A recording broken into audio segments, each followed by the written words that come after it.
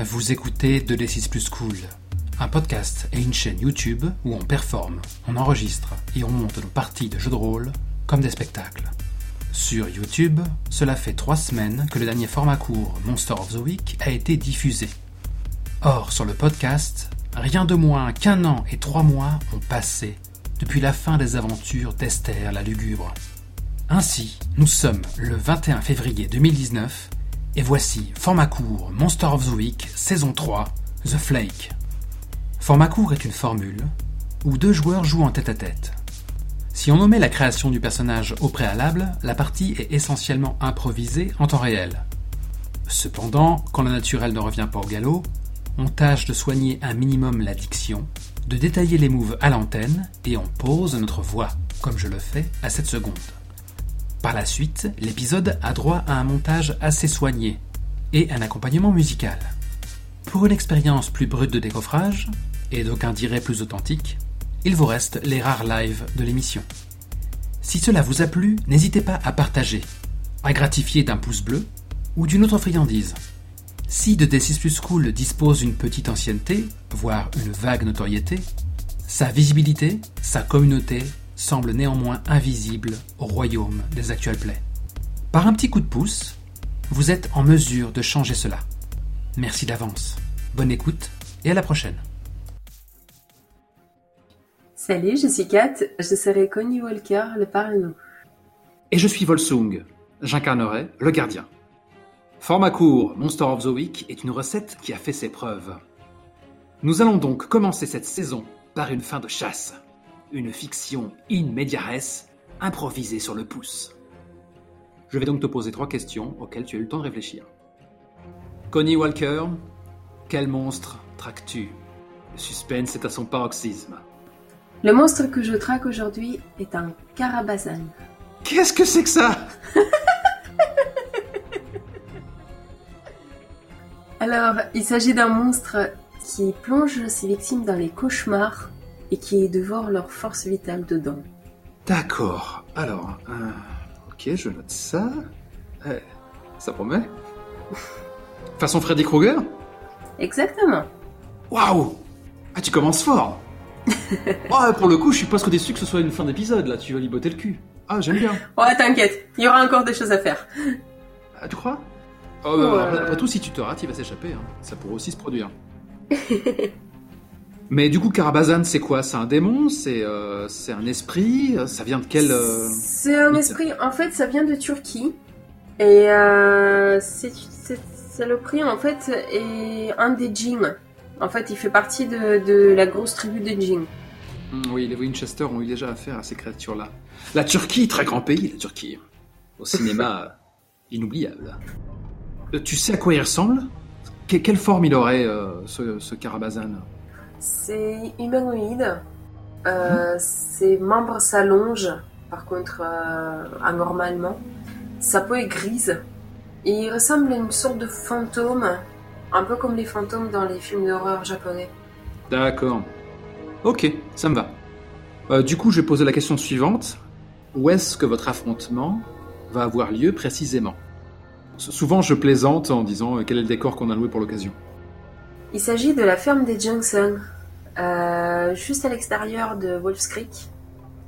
C'est une grande ferme, mais qui a été délaissée par les héritiers des Johnson qui habitent maintenant la ville et qui ont laissé la ferme un peu en friche.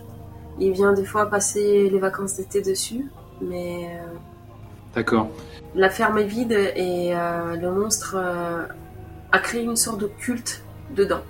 Waouh, attends. T'es en train de me dire que cette ferme laissée à l'abandon, c'est devenu le QG d'une bande de sectateurs qui fournissent au Carabazan sa pitance. Oui. Donc toi, Connie Walker, qui est chasseuse depuis pas si longtemps, qui est seule, jusqu'à preuve du contraire, t'es en train de me dire que tu vas devoir te frotter à une bande de cultistes humains, potentiellement armés, et en plus avec une entité spectrale, légendaire. Tu vas devoir affronter tout cela toute seule ? Oui. Ouais. Peut-être que cette fin d'épisode va être marquée par ta cuisante défaite, mais nous verrons bien si les dés me donnent tort. Bah, j'espère pas parce qu'en fait, il a essayé de recruter dans sa secte Owen, qui est mon neveu, et ça passe pas auprès de Connie. Ah d'accord, les choses deviennent franchement personnelles. Oui. Est-ce que tu ne serais pas en train de répondre à ma troisième question traditionnelle, qui est qui sont le ou les potentielles victimes? Est-ce que Owen aurait été recruté pour devenir lui-même un sectateur, un cultiste, ou au contraire, il est devenu un repas? En fait, les cultistes et le repas, c'est la même chose. Les fidèles de la secte ne se rendent pas compte que Carabazan est en train de les utiliser comme garde-manger. D'accord. Mais qui est Owen Walker? Owen est le neveu de Connie, il a 16 ans. Il est actuellement dans une phase un peu rebelle. Son père travaille beaucoup, sa mère aussi. Même si ce sont des braves gens, vit à la campagne. Il faut bien que jeunesse se passe. Oh, ça commence fort. Oh non, mais je vois bien le genre, du coup, peut-être que dans cette secte, il y a des jeunes un peu, peut-être une jeune fille ou un jeune homme, qui sait, qui voulait impressionner et s'est laissé entraîner, le pauvre. En fait, c'est un peu sa bande de potes qui a commencé à traîner là-dedans. Il semble consommer une nouvelle drogue. Je soupçonne la créature de diffuser cette drogue et qu'en réalité, il s'agit d'une quelconque substance qui contient ses pouvoirs qu'il met dedans. La drogue n'est qu'un catalyseur parmi tant d'autres, c'est une excuse, quoi. C'est ça, et cette drogue provoque des visions, donc les jeunes commencent à consommer ça, et il y a une espèce de défi à la con de pas cap. Parce que la drogue provoque justement des cauchemars. Ok. Donc j'ai pigé. Du coup, en fait, ce que je croyais être une bande de sectateurs qui fournissait à Carabazan sa pitance, en fait, c'est juste un troupeau de victimes qui se rendent pas compte, qui se rendent eux-mêmes comme des bœufs à l'abattoir, quoi. C'est ça. Il n'y a même pas de notion de secte, c'est juste une bande de jeunes qui s'éclatent et qui se rendent pas compte qu'en fait, ils sont juste dans le garde-manger d'une chose. Oui et non, parce que ceux qui sont là depuis un peu plus longtemps commencent à être tellement imbobinés par le Carabazan que ils commencent à délirer en pensant qu'ils ont peut-être des pouvoirs magiques, qu'ils vont accéder à des portes de l'enfer ou je sais pas quoi. Je vois très bien ce que je peux faire avec ça. Je subodore qu'il doit y avoir quand même une entité humaine là-dessous, peut-être un sbire justement, par lequel le Carabazan le fait passer les opiacés, acides et autres champignons qui facilitent le transit. Et par transit, je parle bien sûr du transit des âmes. Alors c'est bizarre parce que avant de devenir Carabazan, la personne était bien humaine et c'était un des habitants de Wolf's Creek. Un seul type, Teddy Haystack, qui est une sorte de petite brute du coin qui, en grandissant, a commencé à tremper un peu dans les trafics louches. S'est fait arrêter quelques fois pour des vols, des cambriolages. Rien de vraiment extraordinaire jusque-là. Et puis, il y a quelques mois, il a commencé à y avoir des disparitions bizarres et inquiétantes chez les jeunes du coin. Étrangement, il se nourrit quasiment que sur des jeunes entre 16 et 25 ans. Dans la force de l'âge. Voilà. Je pense que soit il s'agit simplement de leur énergie vitale, qui est justement décuplée par leur jeunesse, soit peut-être que c'est aussi un terrain de chasse plus facile au niveau de quelqu'un qui deal de la drogue dans une petite ville où la plupart des adultes sont plutôt des gens respectables. Mm-hmm. Ça passe peut-être plus difficilement auprès des adultes. Le Carabazan est un gourmet. Teddy Haystack, eh bien je t'encourage à caster Teddy Haystack, comme on le fait souvent chez moi, n'est-ce pas? Donc tu lui choisis en gros un visage dans les stocks que je t'ai mis sur le board. Alors, choisissons un petit con. Ouais. Et je le rendrai visible pour les auditeurs qui, devenus spectateurs, suivraient cet épisode sur YouTube. Alors Haystack, fais voir ta trogne. Teddy comme l'ours en peluche. Ouais, c'est Théodore, mais... Oh. T'as failli prendre Gordon Lewitt? Hey. Oui. Excellent choix.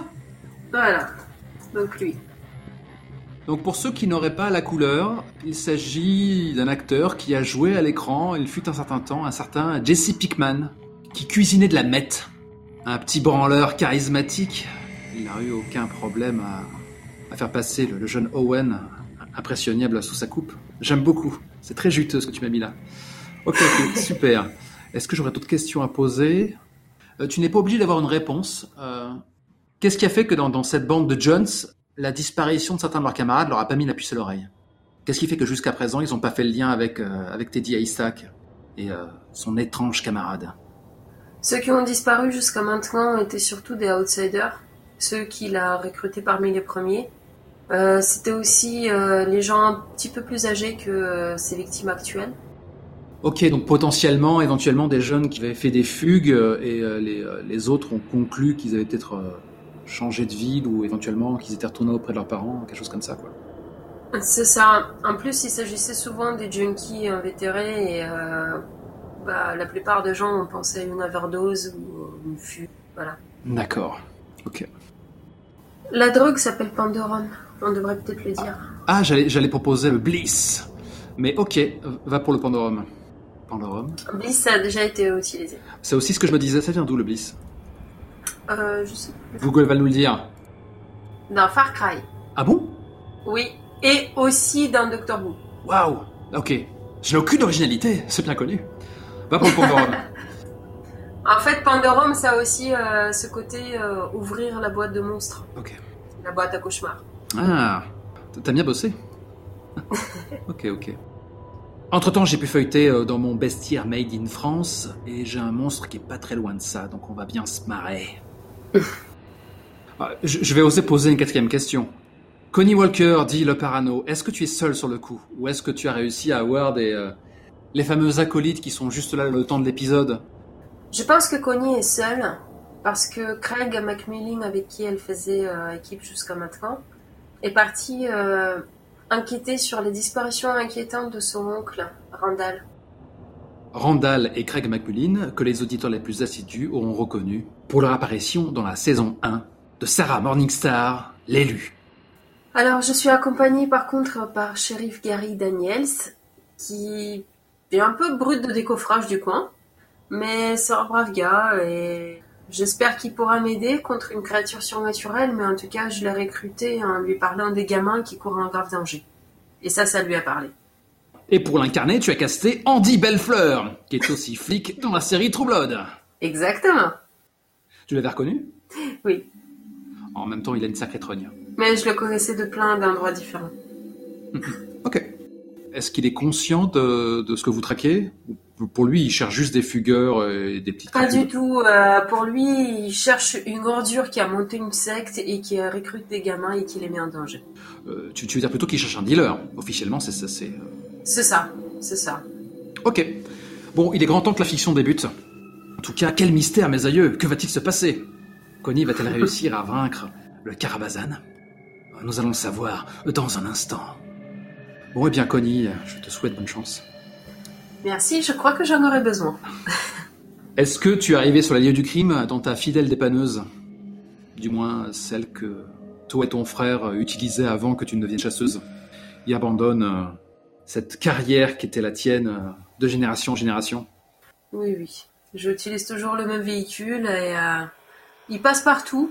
Il veut pas trop de soupçons. Donc, et ça me permet aussi parfois de remarquer les bagnoles des suspects pour fouiller dedans. Ok, j'enchaîne donc. Une lune timide, cette même lune qu'on voit au début de chaque saison de Monster of the Week, darde des lueurs mourantes entre des nuages noirs. Nous avons une vue d'ensemble de cette ferme bucolique, la ferme des Johnson. Les herbes hautes ont poussé ça et là et ont commencé un peu à prendre possession des lieux. Il y a une belle petite palissade à moitié peinte qui entoure cette ferme. Tout est calme, trop calme. Ou peut-être pas. Je pense qu'il y a des lueurs clignotantes à l'intérieur et qu'on entend des voix un peu étouffées, des vivas, des jeunes qui s'amusent avec insouciance et qui ne savent pas qu'ils sont les pièces de choix d'un festin macabre. Si je décris un cut à ce moment-là et qu'on voit l'intérieur de ta dépanneuse et que pour la première fois les spectateurs découvrent Connie Walker, dont ils vont accompagner les aventures et peut-être les mésaventures pendant toute une saison. Alors Connie est une jeune femme de 35 ans. Elle est petite, visage doux, quelques rondeurs. On n'imagine pas du tout chasseuse de monstres. Plutôt comme une maman douce qui prépare les cookies. Et ça n'est guère étonnant car tu as casté Molly Solverson, tout droit sorti de Fargo. Mais les apparences peuvent être trompeuses et Connie s'est montrée vraiment tenace. C'est très vrai car comme Molly, tu as plusieurs cordes à ton arc. Alors oui, il y a pas mal de choses que Connie a appris auprès de Craig et de Randall, mais la plupart de ses armes, elle sait les forger toute seule en affrontant les monstres sur le terrain. Elle est très soucieuse, vraiment inquiète. Déjà, elle ne sait pas si elle sera de taille à affronter la créature, qui a l'air plus dangereuse que ce qu'elle chasse d'habitude. Mais en plus, actuellement, une de ses victimes est Owen, son neveu. Elle a très peur pour sa sécurité, il faut qu'elle fonce. Elle n'a pas le temps de se préparer comme d'habitude. Et c'est tout à fait naturel, c'est un peu un fils par procuration. C'est ça. Larry, ses enfants sont sa seule famille. Je comprends. Je vais tâcher de pas trop les insquinter. À ce moment-là, l'oreillette que t'a confiée le shérif Gary Daniels grésille. Bon, fort bien, Jour, merci pour votre coopération.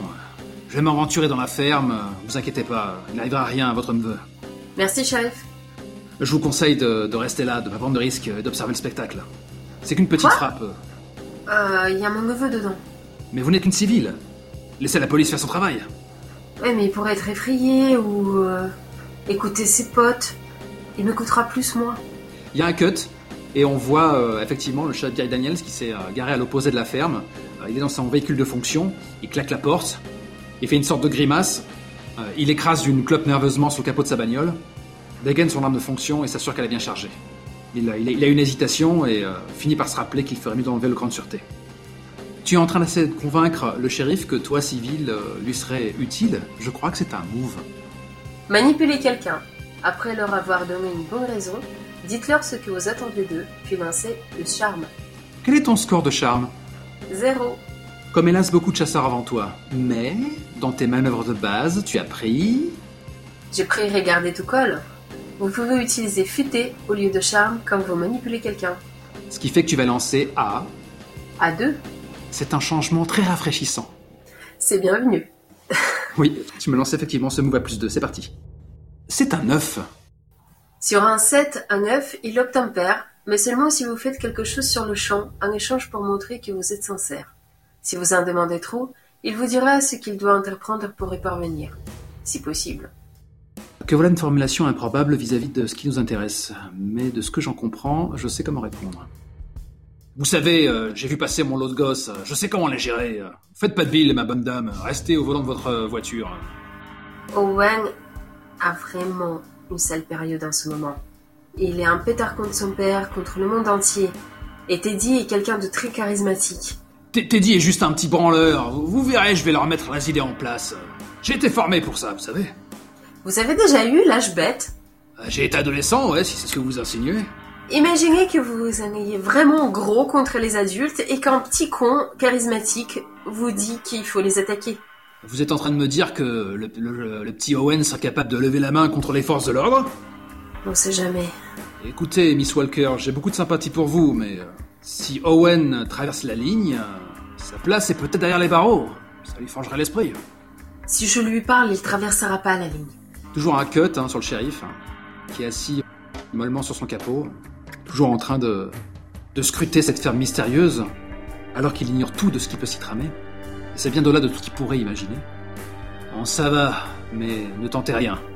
Je resterai en retrait, promis. Le policier se munit d'une lampe torche et commence à approcher de la palissade aussi furtivement qu'il est capable de le faire, comme un chien dans un jeu de quilles. Que fais-tu, Connie Walker, pendant ce temps ? On a un cut et on revient sur toi. Je le suis doucement, en essayant de pas faire de bruit. Et pendant ce temps-là, je tripote dans ma poche un set d'aiguilles en argent que j'ai préparé pour l'occasion. Je découvrirai plus tard l'usage que tu en feras. C'est ce que tu as pour tout bagage, Connie ? Oui, je n'ai pas osé prendre mon flingue à cause du shérif. Je retiens mon souffle. Tu vas donc affronter un monstre avec, pour toute arme, des aiguilles en argent ? C'est bien cela, Parano ? Oui. Ta carrière sera peut-être de courte durée. Espérons que non. Je ne peux rien te promettre. YOLO. Ok. Avant de faire un cut et d'éventuellement décrire l'intérieur de la ferme, façon série télé, j'ai comme te demander ce que tu fais, plus précisément. Tu ne tardes pas à apercevoir la silhouette du shérif, qui se découpe à la très pâle clarté de la lune. Petit à petit, les vivas se font plus distincts. Tu entends des musiques tribales. Ils ont fait péter les watts. Je dois reconnaître que j'aime bien la musique, mais je suis beaucoup trop inquiète pour mon neveu pour s'en soucier. Que fais-tu, Connie, alors que le shérif fait pas trop mine de t'attendre et se dirige vers la première porte? J'essaie de contourner la maison par un autre chemin que shérif, pour essayer de le s'aimer un petit peu. Ok, je pense qu'on a un plan sur le shérif qui se retourne en espérant tomber sur Miss Walker, mais... Il plisse le sourcil avec un air satisfait. Il a dû déduire que tu es finalement resté dans le véhicule. Intéressons-nous à toi, Connie. C'est toi l'héroïne. Tu fais tour du bâtiment, là. Tu passes à côté d'une cheminée de pierre. Un des rares éléments en pierre du bâtiment, d'ailleurs. J'essaie de repérer Owen en regardant par les fenêtres. Et essayer aussi de repérer ma cible, Teddy Haystack. Ok. Ce qui est bien au Texas, c'est qu'on a de la place. Et qu'on peut faire des belles grandes baraques. Donc ce que tu vois, c'est un genre de salon gigantesque, très haut plafond, hein, poutres apparentes, si tu me permets l'expression. Il y a les canapés un peu usés, des lampes un peu partout, dont certaines sont couchées. Les tables ont été un peu renversées, sont couvertes de différentes miettes de repas, de cartons de pizza. De canettes de bière. Bien sûr, il y a un véritable... Tu vois bien que le squat, ça fait un bout de temps qu'il est usité, et dans un coin de la pièce, il y a une véritable montagne composée de canettes de bière. Tu as une petite pépette qui est en train de headbanger, perchée sur une table, avec d'autres ados. Lové dans un fauteuil, tu as le sinistre et charismatique Teddy Haystack, qui est en train de galocher une jeunette. L'Amérique bien pensante dirait que ces jeunes gens se livrent à une bacchanale. Mais tout ceci reste très sage. Au vu de ce que tu as peut-être pu connaître. Enfin, j'en sais rien finalement. Je ne sais pas quel genre de personne était Connie quand elle était jeune. Mais ils sont surtout essentiellement avinés, quoi. Oh, c'était une fille ordinaire, rat de bibliothèque, bosseuse. Elle en a rêvé parfois de faire partie de ces fêtes-là, mais il n'a jamais été invité. Pas assez cool. Ok, du coup, je drag and drop complètement au pif un certain nombre d'adolescents et d'adolescentes. Voilà. Bon, Teddy Haystack porte des vêtements confortables. On peut imaginer vraiment la tronche d'Eddie Pickman. Il a un pantalon un peu baggy, un survêt avec capuche. Il a une bière à la main et un sourire rigolard et quelques tatouages qui font mauvais genre. Tu repères très vite Owen, que tu as casté avec Scott McHall de Teen Wolf. Donc encore dans sa période où il avait les cheveux longs, qui a un peu un jean usé au niveau des genoux, quoi. Un sweat et qui garde un peu en coin les jeunes filles qui se déhanchent et ses camarades, quoi. Et il est plutôt souriant. Est-ce que je fais fausse route ou est-ce que tu penses que le connaissant, il serait plutôt du genre à se demander ce qu'il fout là et s'il ferait pas mieux de rentrer chez lui? Je pense qu'il essaie de se donner du courage, de se prouver quelque chose. Et du coup, peut-être qu'il se donne du courage liquide, en levant le coude un peu plus que de raison. Oui, et j'espère seulement qu'il va pas toucher à cette saloperie de pente de rhum que Teddy Haystack réfourgue aux jeunes pour les attirer. Pour le moment, ils en sont encore à boire et à bouffer. Donc du coup, je corrige ma description. Owen vide une canette cul sec avant de la balancer au bout de la pièce. Ses camarades sifflent alors qu'elle atteint le monticule qui s'écroule. Et il se met à headbanger lui aussi en imitant ses camarades. T'as une petite black qui effectivement est sur les genoux de Teddy et qui est un peu le galoche de temps à autre en souriant. Les cheveux ramassés en chignon. T'as une petite pépette à la jupe sans doute trop courte, petite brunette à la chevelure ondulée qui effectivement headbang sur la table et très saute. Tu te dis que la table ne fera pas long feu bien longtemps. Et tu as une petite blonde, elle, qui est assise par terre, allongée et qui commate un peu sur la moquette. Oh non, elle m'inquiète. Si elle commence à s'endormir, Teddy pourrait avoir la mauvaise idée de se mourir dessus. Mais Teddy ne fait que fournir la cam, n'est-ce pas? Oh non, je pense pas. D'accord, donc en fait le Carabazan l'a pris pour hôte. Je prends note. Non loin de là, un petit rouquin hirsute et un jeune chevelu avec des bracelets cloutés s'amusent à jouer aux fléchettes sur les différents portraits de famille qu'il y a sur les murs et sont hilars au vu des nombreux dégâts qu'ils produisent. Un de plus, un de moins. Il y a beaucoup de verres brisés un peu partout sur le sol. Assis en tailleur à une table, en train de se rouler un spliff, on a le dernier membre de cette joyeuse bande, qui lui aussi a une capuche rabattue, un petit jeune rigolard et souriant, qui se prépare à passer un bon moment, alors qu'il tente d'allumer son petit cône. Connie plisse les yeux. Bande de petits cons. Si vous voulez jouer les rebelles, allez défier le gouvernement. Connie se demande comment est-ce qu'elle peut mettre Owen en sécurité avant que le shérif ne débarque. La sauvegarde de ce jeune garçon est la seule chose qui t'intéresse? Et que penser des autres? Ils ont une âme aussi. Bien sûr, les autres, il faut les sauver aussi, mais Owen avant tout. Tu as fait une promesse à ton frère. Pas que, j'ai vu Owen naître et grandir. Je comprends. Là, quelque part, tu es en train de me faire un petit appel du pied pour lancer un move bien connu. Un move qui rappelle ton expertise de parano. Move que je te pointe du doigt. Évaluer une situation qui craint. Quand vous observez les environs et évaluez une situation qui craint, lancez plus futé. Avant d'en dire plus, je t'encourage à faire ton jet. Et c'est un 12 ? Sur un 10+, réserve 3. Un point de réserve peut être dépensé pour poser une des questions suivantes au gardien. Si vous agissez conformément aux réponses obtenues, gagnez +1 constant tant que l'information est pertinente. Un move très puissant. Quelle question me poseras-tu, Connie? Je tenterai d'y répondre, et si j'en suis incapable, je te renverrai la dite question. Pour te donner un petit peu d'autorité narrative, car tel est mon bon vouloir. Une question. Comment est-ce que je pourrais procéder pour mettre Owen en sécurité? Question 2. Comment est-ce que je pourrais essayer d'attirer Teddy sans que les autres le suivent? Du coup, je transforme ta première question par quelle est la meilleure façon de protéger les victimes, et J'ai peut-être une idée. en fait, je réalise que ta deuxième question est aussi couverte par la première. Qu'est-ce qui vient de te traverser l'esprit? Je me demande si je peux créer un petit peu de fumée pour simuler un incendie qui commence. J'allais te le suggérer, tu sais, le simple fait de faire cramer une des bagnoles, bon, ça me paraît un peu extrême, mais au moins t'es certain que ça va très vite vider les lieux, quoi. C'est une excellente idée. Donc fais ton petit début d'incendie avant que le shérif débarque et fout tout en l'air, car il n'a pas ton inventivité. Alors, je n'ai pas vraiment envie de foutre le feu à la ferme de Junction, mais je me dis que si j'enflamme quelque chose, par exemple en prenant une casserole et en mettant un truc dedans, ça peut générer suffisamment de fumée et d'odeur pour donner l'illusion. Est-ce qu'il y a un pot de fleurs ou un seau? C'est une ferme. Ouais. Ok. Je fous un peu d'herbe sèche dedans, quelques torchons, peut-être même ma propre doudoune s'il faut. Oh, tu donnes de ta personne, c'est beau. Que ferait-on pas pour la famille? Je fous le feu au tout et je le mets bien à côté de la fenêtre. Ok. Tu es en train d'agir sous la pression. La pression étant que les choses ne se passent pas comme prévu. En tout cas, tu te sers de la réponse que tu as trouvée toute seule à la question quelle est la meilleure façon de protéger les victimes, à savoir effectivement les éloigner du monstre avec une excuse, et ton excuse est parfaite, donc ton +1 s'applique. Agir sous pression. Quand vous agissez sous pression, lancez plus cool. De combien est ton cool, parano? 1. Donc tu lances à +2. Cool. 9, succès mitigé. Ah, ce sont les pires! Sur un 7-9, le gardien choisit. L'issue n'est pas si rose, vous avez un choix difficile à faire, ou un prix à payer. Donc à l'intérieur de la ferme, alors que Korn entonne God the Life, et que Teddy acquiesce avec un sourire aux lèvres, voyez les gosses, ça c'est de la bonne. Les noceurs headbang de plus belle. Il y a effectivement Owen qui remarque tout de suite ce feu qui a la mauvaise idée de prendre alors que la fête a atteint son summum. Et il lâche un... Putain, qu'est-ce qui se passe là? Il y a la ferme qui crame!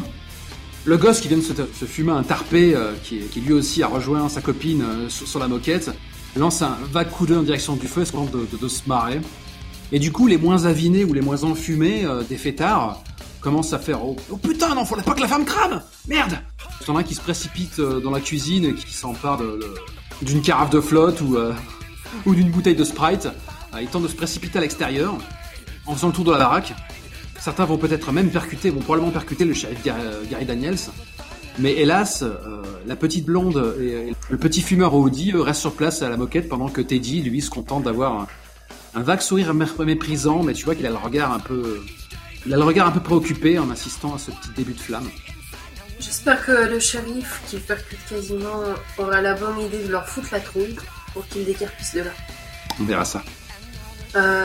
Moi, pendant ce temps-là, je fais éruption dans la salle. Tu doutes bien que comme celui est devenu un squat, les serrures ne posent plus aucune résistance, elles ont été forcées depuis bien longtemps. J'ai l'air d'une maman à pétard. La fête est finie, Teddy. Il fait une sorte de moue boudeuse, il hoche pour regarder dans ta direction, toujours vautré sur son canapé. T'as juste la petite blonde qui porte une main à son visage et se met à glousser. Oh merde alors, c'est la daronne à qui, celle-là? Et t'as le petit caca à côté qui pouffe en sortant. C'est pas la mienne. Vous pouvez vous estimer heureux, bande de petits cons. Allez, dehors! D'ailleurs, les flics vont pas tarder. T'as la petite blonde qui fait « Oh merde !» Et en fait, elle tente de se lever en se perchant sur des escarpins assez peu pratiques. Elle finit en fait sa trajectoire erratique sur le canapé. « Oh merde, la pièce elle tourne là !» Bon. Pendant ce temps, t'as l'autre Audi qui exulte. « Qui viennent les keufs? Qui viennent? Je les attends, moi j'ai peur de rien !» Bon, tant pis pour les petits cons. Je me jette sur Teddy. Tu te jettes sur Teddy? Ok, tu vas botter des culs alors? Ouais. C'est-à-dire, tu vas lui mettre une droite? Pas tout à fait. J'essaie de le toucher avec une des aiguilles en le prenant par surprise. C'est quand même botter des culs, je pense. Parce qu'il est Je en mesure pense, de riposter. Teddy n'a pas dit un mot et se contente de te regarder par en dessous et petit à petit tu vois son sourire qui s'efface et ses yeux qui se font plus perçants. Essaie de botter les culs, Connie, et je pense que c'est là où le bas blesse. Quel est ton score de coriace? Pas grand-chose. Je suis amoureuse. Quel courage, c'est t'honore. Vas-y, fais ton jet. Comme prévu, c'est un pathétique 4. Tu pourrais justifier d'un +1, parce que là tu essaies de protéger les victimes en sautant sur l'agresseur. Mais ça ne suffirait pas, ça reste un 6-. Est-ce que tu acceptes 6-, Connie, ou est-ce que tu crames ton premier point de chance de la soirée? Je garde. Tu acceptes cet échec? Ouais. Tout ça pour un point d'XP? Non. Pour le fun. C'est une excellente réponse. Tu gardes quand même ton point d'XP, car effectivement, dans ce jeu complexe, sur un 6-. En cas d'échec, la situation dérape. Je vais te poser cette question, Connie. Quelle est ta pire terreur? Voir ce que j'aime mourir. Je m'attendais hélas à cette réponse. Et parmi ceux qui te sont chers, qui te toucherait le plus? Le petit Jake. Mais qui est Jake? C'est le petit frère de Wang. Donc mon deuxième neveu, qui a 9 ans. Ok. Tu m'as dit en off que la première chose qui t'a lancé dans la chasse, c'est vouloir assurer la sécurité de ta famille. Oui. Quel est le premier monstre que tu as affronté? Le premier monstre que tu as stoppé? C'était une banshee. La Banshee, donc, tout droit sortie de The Witcher, qui est une sorte de spectre qui pousse un cri terrifiant et C'est ça. qui siphonne un peu l'énergie de ses victimes de la même façon que pourrait le faire le Carabazan à sa manière. Ouais. Ok. Tu bondis sur le maudit Teddy, tu retombes sur tes jambes, souplement, tu n'es plus dans la même pièce. Tu es dans la chambre du jeune Jake. Oh non. Le sol est jonché de jouets d'enfants, de Lego à moitié explosés. Jake? Face à toi, le lit de Jake avec sa couette au motif coloré, à même le sol. Et Jake est allongé de tout son long. Il a un petit pyjama coloré Pokémon. Il a le teint cireux, les yeux vitreux, la bouche entr'ouverte et des larmes qui ont tracé des sillons noirs. Jake? Il ne réagit pas au son de ta voix. Hey, qu'est-ce qui t'arrive, mon grand? Jake? Connie se précipite vers lui, essaie de voir s'il a un pouls, s'il respire. Il est froid comme la mort, et tu entends, derrière toi, naturellement, un bruit de mastication lente, un bruit de succion. Je me retourne brusquement. La Banshee est là, une sorte de vieille hirsute, aux cheveux blancs éthérés, qui flotte autour d'elle, comme une couronne, comme si elle était elle-même immergée. Elle a des vêtements rapiécés, et entre ses mains sanglantes, elle a le corps sans vie de Jake, mais c'est comme si c'était son reflet, son âme. Et elle lui dévore le crâne. Et il a l'air quand même vivant, et il tend vers toi une main tremblante. Il crie ton nom d'une voix que tu ne peux entendre, et je vais te demander de faire un jet pour résister à cette vision d'horreur. Car le Carabazan vient d'utiliser son pouvoir de peur viscérale. C'est un jet de futé que je te demande, pas un jet de cool comme ça pourrait être le cas. Car tu sais à qui tu as affaire, et à l'heure actuelle, son pouvoir est tel que tu as oublié le contexte dans lequel tu as cette vision. Tu te crois vraiment être dans la chambre de Jake, et tu n'as aucun souvenir du Carabazan et de la fugue d'Owen. Par ce jet de futé, tu peux peut-être te rappeler de la situation réelle et briser cette illusion. Du coup, je fais un 2d6 plus 2, c'est ça? C'est ça.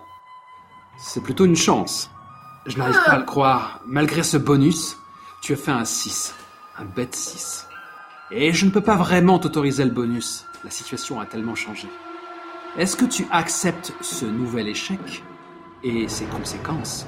Ou est-ce que tu décides de cramer ton premier point de chance de la soirée et changer ce résultat en un 12 pouces? Je pense que je veux utiliser de la chance. Sage décision, Connie. Sage décision. Sur un 10+, car c'est un move qui m'est exclusif, un move de gardien, le chasseur est complètement conscient de l'illusion qui se trame autour de lui et y reste insensible. Je te laisse libre de décrire comment tu brises cette vision, comment tu peux éventuellement pourfendre la Banshee et le mensonge qu'elle représente et que tu peux te retrouver à nouveau face à ce vil Teddy Haystack. Face à cette vision de Banshee, je me rappelle ma première chasse. Je me rappelle la Lexine qu'elle tenait exactement de cette façon. Sauf que c'était pas le petit Jake. Et j'ai déjà vécu ça. Cette sensation de déjà-vu viscéral. Tout d'un coup, je me rappelle, c'est pas réel tout ça. C'est pas réel. Par quel acte tu brises ce mensonge? Je prends une des aiguilles en argent que j'ai dans ma poche, que je réservais pour Teddy, et je la plante dans ma main. Joli. J'aime beaucoup. Coup de tonnerre dans un ciel d'orage. Tu es à nouveau dans la ferme des Johnson, sauf que les lueurs maintenant sont clignotantes, maladives, car le Carabazan commence à étendre son emprise à travers les lieux. Tu distingues vaguement au sol les formes des 2 derniers adolescents qui n'ont pas, hélas, quitté le lieu de l'affrontement, qui commencent à être saisis de soubresauts alors qu'eux-mêmes vivent leurs propres cauchemars qu'ils ont du mal à affronter. Face à toi, tu as toujours ce jeune Teddy, arrogant, lové dans son fauteuil, qui petit à petit commence à prendre lui aussi un teint cireux alors que sa vraie nature reprend surface. Au loin, tu entends quelques échos de voix du shérif Daniels qui aboie « Revenez, bande de petits cons !» C'est comme s'il était sous l'eau. Sa voix est très étouffée. T'as Teddy qui se contente d'articuler Pas mal, bonne femme. Pas mal. Voyons si tu sais danser, toi aussi. Que fais-tu, Connie? Je m'avance vers Teddy en essayant de nouveau de l'approcher suffisamment. Peu importe l'endroit où je le touche, du moment où je peux planter l'aiguille, peu importe où, je sais que je l'aurai touché. Est-ce que tu es en train de retenter de botter des culs? Ça ne t'a pas beaucoup réussi la première fois. Cette fois-ci, je veux me poser la question comment procéder de mieux. Y a-t-il une façon d'analyser la situation? Je pense que là, comme on est à nouveau dans le cas de figure précédent, je vais t'autoriser ta réussite précédente sur ton jet d'évaluer une situation qui craint. Donc t'as encore 2 de réserve. Et la question que tu veux me poser, ça ressemble à quelle est la plus grande menace ou qu'est-ce qui est le plus vulnérable selon moi? Comment l'approcher au mieux pour pouvoir planter l'aiguille? Je ne vois qu'une seule réponse à te donner parce qu'elle me fait beaucoup rire. Pour ce qui est de botter des culs, tu n'es hélas pas encore très doué pour l'instant. C'est quand même un individu puissant auquel tu as affaire. Je pense que la meilleure façon de réussir à porter ton estocade, c'est de le convaincre que tu es limite une proie offerte, totalement terrifiée par sa seule présence. C'est bien ce que je me disais. Il faut qu'il considère que tu n'es plus une menace pour lui. Laisse-les partir, Teddy. Prends-moi. Je donnerai aucune résistance. Je repartirai dans mon cauchemar. Allez, vas-y, viens. Ça n'est pas exactement ce à quoi je m'attendais. Tu es en train de héroïquement proposer ta vie en échange de la leur. Est-ce que cela va suffire? Teddy se lève lentement, et en fait il n'en finit plus de se lever, alors que sa peau commence à prendre une teinte de craie, et son visage n'a plus grand-chose avec celui du jeune dealer tête à claque précédemment. C'est un homme plus âgé, aux yeux enfoncés dans leurs orbites, à la peau parcheminée, aux longs cheveux noirs et filasses, et aux yeux très clairs, presque blancs, avec une pupille qui luit comme un phare dans la nuit. Ses membres sont longs et décharnés, et son ombre semble s'écouler comme un liquide autour de lui, alors qu'il te surplombe, et il esquisse un sourire garni de crocs noirs. Toi, c'est ta carcasse que tu es prêt à céder? Tu es bien loin d'égaler la saveur de ces jeunes esprits. Alors qu'il dit ça, naturellement, tu as l'impression de vieillir à vitesse grand V. Ta peau se creuse, les veines bleuâtres apparaissent à sa surface. S'il était possible de voir tes cheveux sur tes épaules, ils blanchissent. Ton corps te semble lourd, Mais tout ceci est une illusion, et tu le sais clairement, et même si tu sens ton corps te trahir, tu sais que d'un simple élan de volonté, tu pourrais triompher. Je repense à la vision de Jake. Je ne veux pas que ça lui arrive. Ça me donnera suffisamment de courage.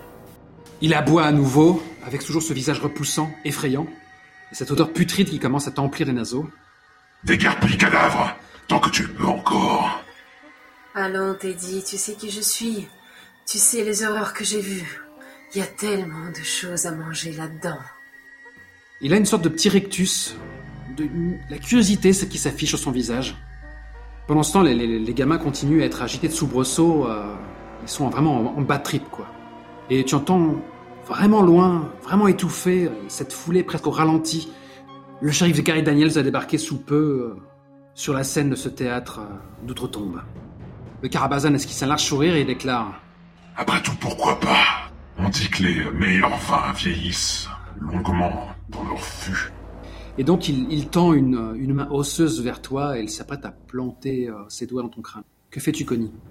Quand sa main est suffisamment proche, je projette ma main avec l'aiguille dedans pour planter dans sa main. Ok. Je pense là en revanche que la donne a changé. Tu n'es pas en train de botter des culs, tu es en train d'agir sous la pression. Nous avons déjà lu ce move, donc contente-toi de faire ton jet de cool. Qui n'a pas changé, il est toujours de 1. Bonne chance, Connie. Je t'autorise un +1, car tu te bases sur la réponse que je t'ai donnée. Donc tu lances à +2. Merci. 9. Ah, succès mitigé, ce sont les pires. Donc rappelons-le, sur un 7-9, le gagnant choisit. Un choix difficile à faire, un prix à payer. Oh bah je pense que ce sera très simple. Ton aiguille se plante effectivement dans son bras, et nous discuterons de ses effets plus tard. Mais il grimace à ce moment-là, car je pense que c'est bien plus qu'une aiguille en argent qu'il lui plante dans le bras. Et du coup, d'un revers de la main, il va te balancer un bon bourre-pif qui va t'envoyer valdinguer au-dessus du canapé, le visage en sang. Aouh! Ça ira pour toi, Connie? Ah! Pah! Le monde perd ses couleurs, tu virevoltes dans les airs. Je pense que je m'écrase comme une pauvre merde. Connie tombe à la renverse en faisant un vol plané d'au moins 1 mètre en arrière. Elle s'écrase contre un canapé. Elle espère de pas s'être déboîté l'épaule en tombant. Et elle essaie de comprendre ce qui vient de lui arriver. Elle a très mal, surtout au niveau du front. Et elle sent déjà le sang qui commence à couler. Elle espère que c'est pas trop grave. Et tu encaisses tes 2 premiers dégâts. Ouch! Il est enfin temps de savoir ce que font ces aiguilles. Alors, ces aiguilles viennent d'un vieux grimoire que Connie a trouvé, qui parle de ce genre de créature. Il paraît que ces aiguilles sont à peu près la seule chose capable de lui infliger des dégâts. Peu importe où on les plante. La créature a horreur de ce truc.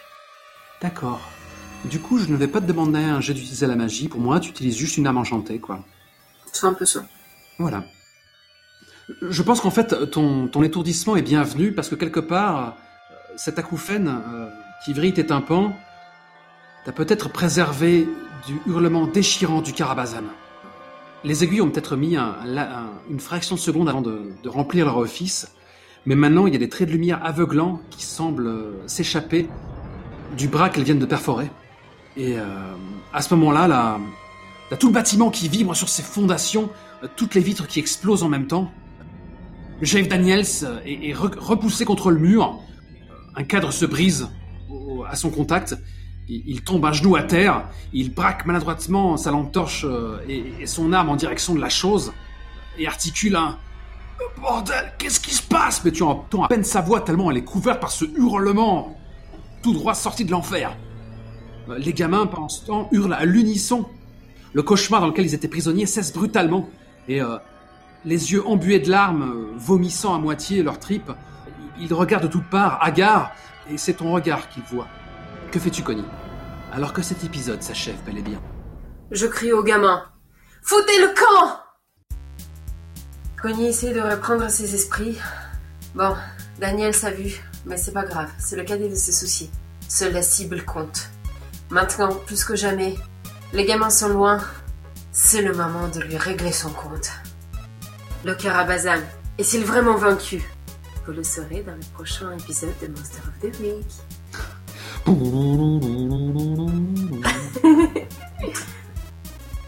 La Turquie, très grand pays, la Turquie. Au cinéma, inoubliable. Ah bah, ça grouille de mystère. Je ne parlais pas de ce genre de mystère, mais c'est une autre histoire. Parce qu'en fait, la Turquie, le cinéma de Turquie, c'est quelque chose de fascinant. C'est une sorte de parodie du cinéma hollywoodien, c'est un truc de fou. Ils ont fait Turkish Star Trek, Turkish Star Wars, Turkish Spider-Man, Turkish Captain America, mais Turkish E.T. Je t'en parlerai, ça vaut son pesant de cacahuètes. C'est du grand nanar de compétition.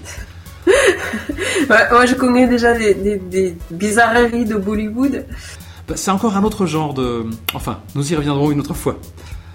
Donc, ouais, non, il rocks pas mal ton monstre là, il y a de quoi faire des trucs avec ça.